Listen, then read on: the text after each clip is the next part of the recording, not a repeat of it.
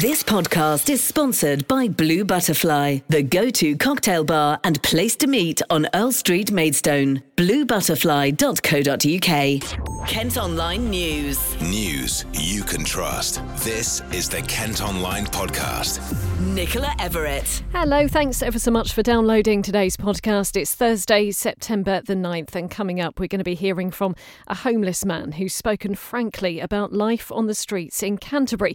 You can find out why we could benefit from vitamin D this winter, and an internet star's owner has been speaking about his rise to fame.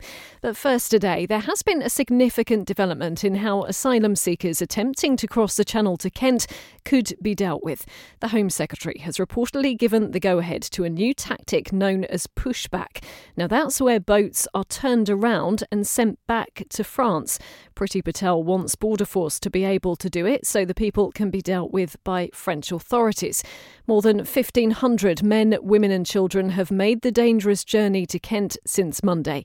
Well, first on this, let's hear from South Thanet MP Craig McKinley, who says it's a difficult issue. The French have got a difficulty, and I'm not being too anti-French on this, and I won't be. It's visually very, very damaging, and it's just a chaotic situation. There are other means by which you must claim asylum, and it's not by making an irregular crossing. It's not being nasty. It's just that we have to do this in a regular fashion. Charities are opposed to this idea and are calling for more compassion and safe routes for refugees instead. This man arrived by boat across the English Channel in June and was housed at Napier Barracks in Folkestone. He's described it as being like a jail, particularly while trying to sleep. It's not very good because it's a lot of people and making noise in the night, and no one have a space. More than 12,000 people are thought to have made the dangerous journey so far this year. Kay Marsh is from the Samphire charity in Dover. We need to give people the chance to claim asylum before reaching UK shores. We need to be talking about processing people in northern France, or looking into the use of humanitarian visas to bring people here directly from their country when it's needed. French officials say pushback would break international law. Shadow Communities Secretary Steve Reed thinks the crackdown should focus on the traffickers instead. We're now hearing Priti Patel make some pretty callous comments about driving people back in the sea. If they tried to do that, it would last as long as it took until the first boat sank, and we're watching women and children perhaps struggling for their lives in the English Channel. It's also understood today UK Border Force personnel have been training for months in these new tactics. Lord West is the former head of the Royal Navy. If by pushing them into territorial seas they could be rescued more quickly by someone else, I think you'll get away with it. But this is not a good idea. This is very messy. The people don't want to do it. They'll keep trying to get out. They want to be rescued by us. We've got to actually get an agreement with the French. The sea is very unforgiving, and playing silly games like trying to turn a boat around full of refugees, pushing it, and then what if it turns back again? And that is dangerous in itself. Well, on the lowdown on our Facebook Live tonight, we're going to be discussing this issue further. You can get involved in the debate when the show is on from 6. Kent Online News. Other top stories today, and the family of a Herne Bay barman say his death has torn a hole through the town. Lee Harlow, who was best known for working behind the bar in pubs including the Divers Arms, passed away last month aged 32 after a battle with depression. His mum Annie has told Kent Online everybody is absolutely devastated. He was gentle, kind, selfless and beautiful. Everybody knew him in Herne Bay and he was there for everybody. He was a showman behind the bar. If there was music on, he'd be dancing and people loved that. He wasn't a boring barman. He made people happy and was an entertainer, although he was broken inside. Well, his death isn't being treated as suspicious, and a funeral service will take place next Wednesday. If you're struggling, we've got details of the Samaritans at kentonline.co.uk. Plus, there's also a link there to the council's Release the Pressure campaign. The chief exec of a scandal-hit hospitals trust in Kent is going to step down next year. Susan Acott has led East Kent Hospitals for the past 4 years. During that time, they faced a criminal investigation following the death of a newborn baby. The chairman of the trust says a search for her successor will start imminently. Boris Johnson's controversial proposals to increase the amount of national insurance we pay has been backed by MPs. The government says it'll fund reforms to social care and deal with NHS backlogs.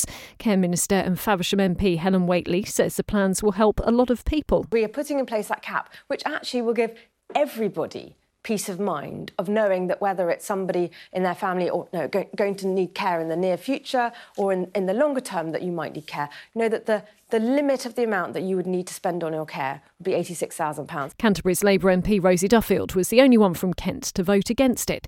Next today, and a homeless man in Canterbury has revealed the harsh realities of living on the streets. Michael Cordes has been sleeping rough in the city for the past 3 months and says he's been robbed, beaten and hospitalised. The 38-year-old's hoping that by speaking out about his experience, it'll prevent others like him from being treated so badly. He's been chatting to our reporter, Jerry Warren. Michael, how did you find yourself in this position? Basically, I've made some bad decisions in my life. I own them and I've ended up here. You know, it can happen to anyone. It's just bad luck, really.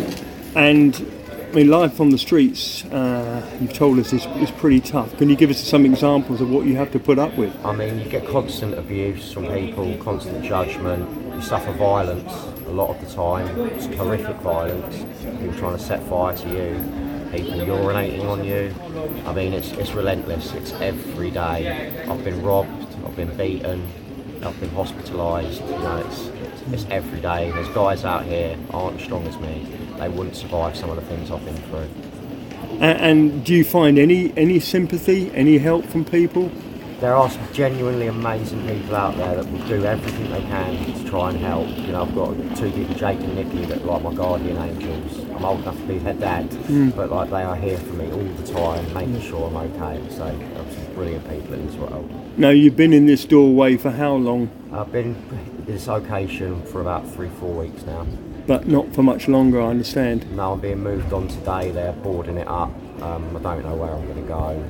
It's just, that's life out here, unfortunately. Yeah. I mean, how do you see yourself getting out of this predicament? I genuinely don't know how we get out of this at the moment. Like I say, I'm fighting for the other guys. I'm trying to be their voice because things have got to change. So that people have lost eyes and had legs broken out here. That's how bad it is. Someone needs to speak up. Of course, you will hear stories of, you know, there's lots of migration going on, people coming home, getting homes, being offered homes very quickly. How do you feel about that? Well, I haven't got a problem with them. They're fleeing a war-torn country, horrific levels of violence. And if that was us, we'd do the same thing. We'd come here. So I haven't got a problem with those. May have a problem with the way the local authorities handle it, but definitely not the people themselves. I have nothing but sympathy for them.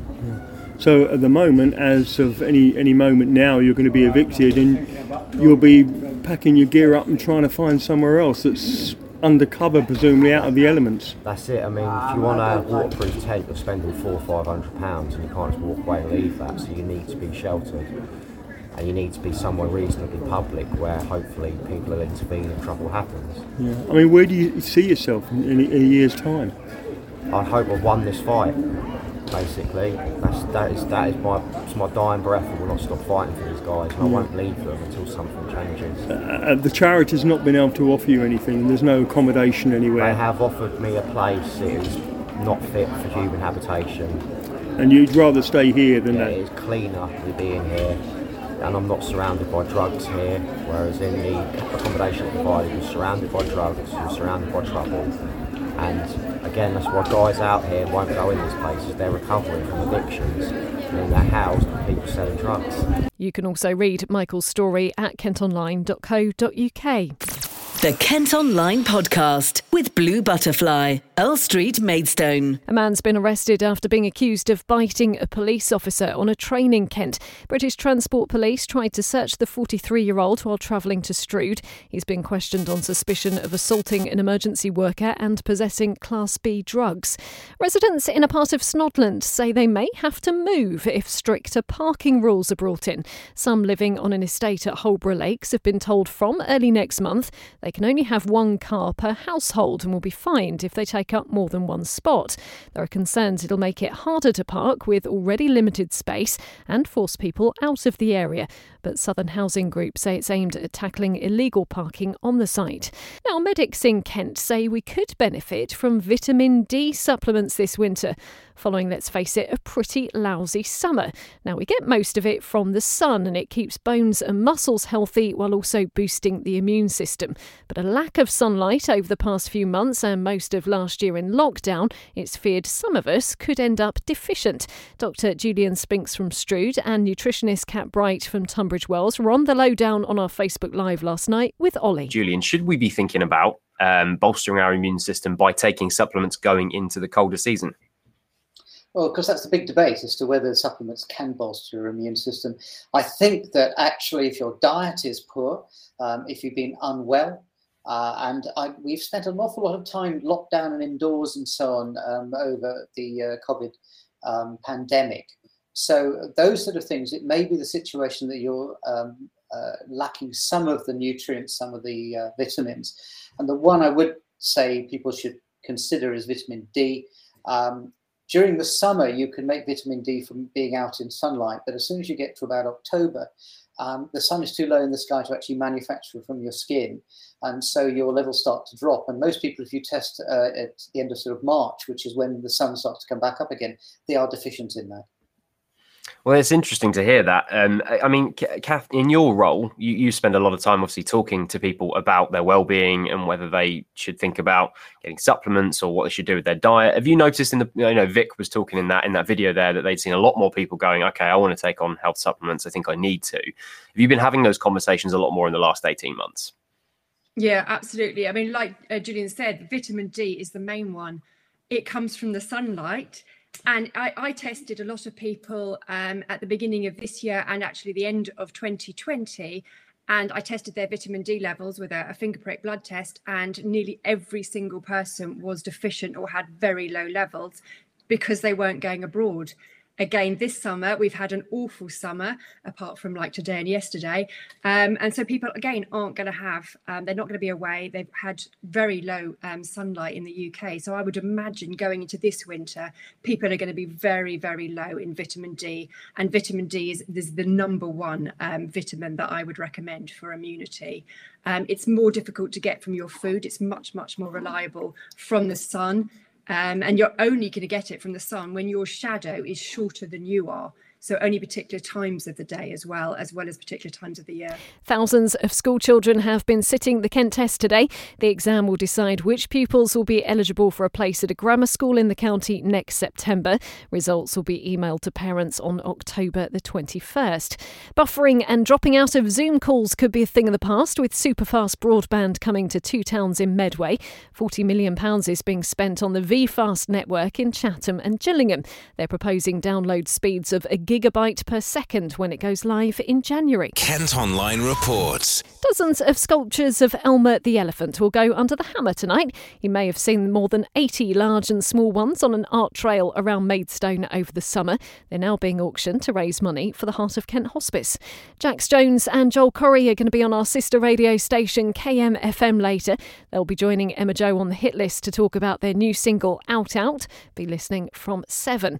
And the owner of Europe's most famous dog from Kent has been chatting about his rise to superstardom.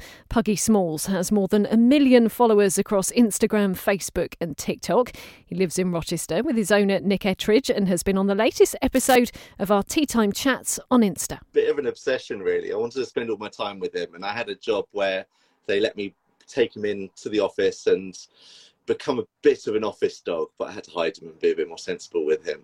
Anyway, my job was cool, but I was a little bit bored one day and I popped him in an office drawer for a second and just pulled him out of the office drawer and memed it up.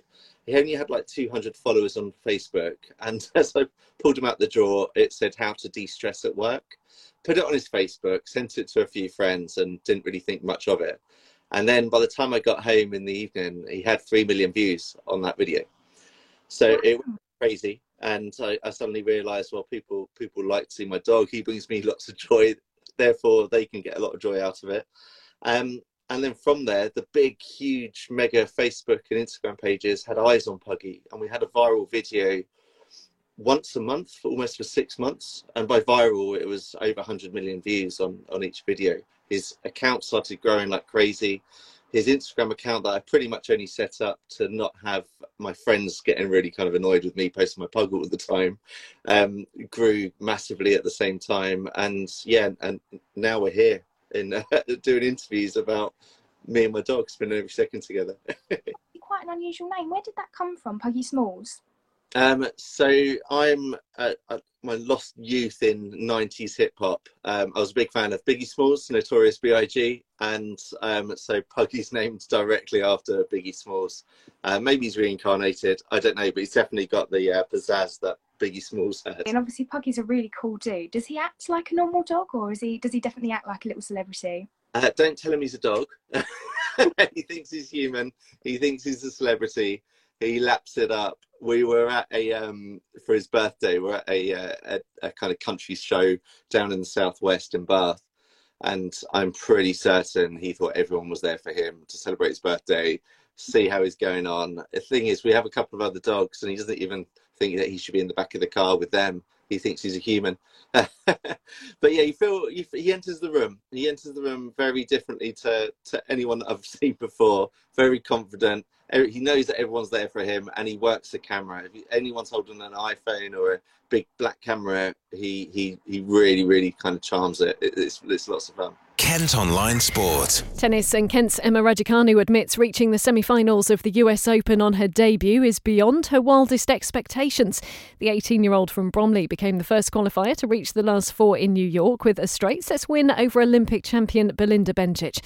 She'll now become the British number one and is going to have to rearrange her transport home. I think my flights were booked at the end of qualifying, so it's a nice problem to have. Yeah, I'm just really enjoying the experience, and out there on the court today, I was saying to myself, this could be the last time you play on Ash, so might as well just go for it and enjoy everything. I like to just take it one day at a time, and if I take care of what I can control of, then that's going to give me the best chance. Like, until now, I think it's worked very well for me, not getting ahead of myself, just focusing at one point at a time, and it's got me to this stage, so I'm not going to change anything. I've actually got no idea about any of the records at all. It was the first time I heard today that I was the first qualifier to make the semis. I had no idea before that, but yeah, I'm not here to chase any records right now. I'm just taking care of what I can do. And in cricket, Kent's Sam Billings has been named in the England squad for the T20 World Cup.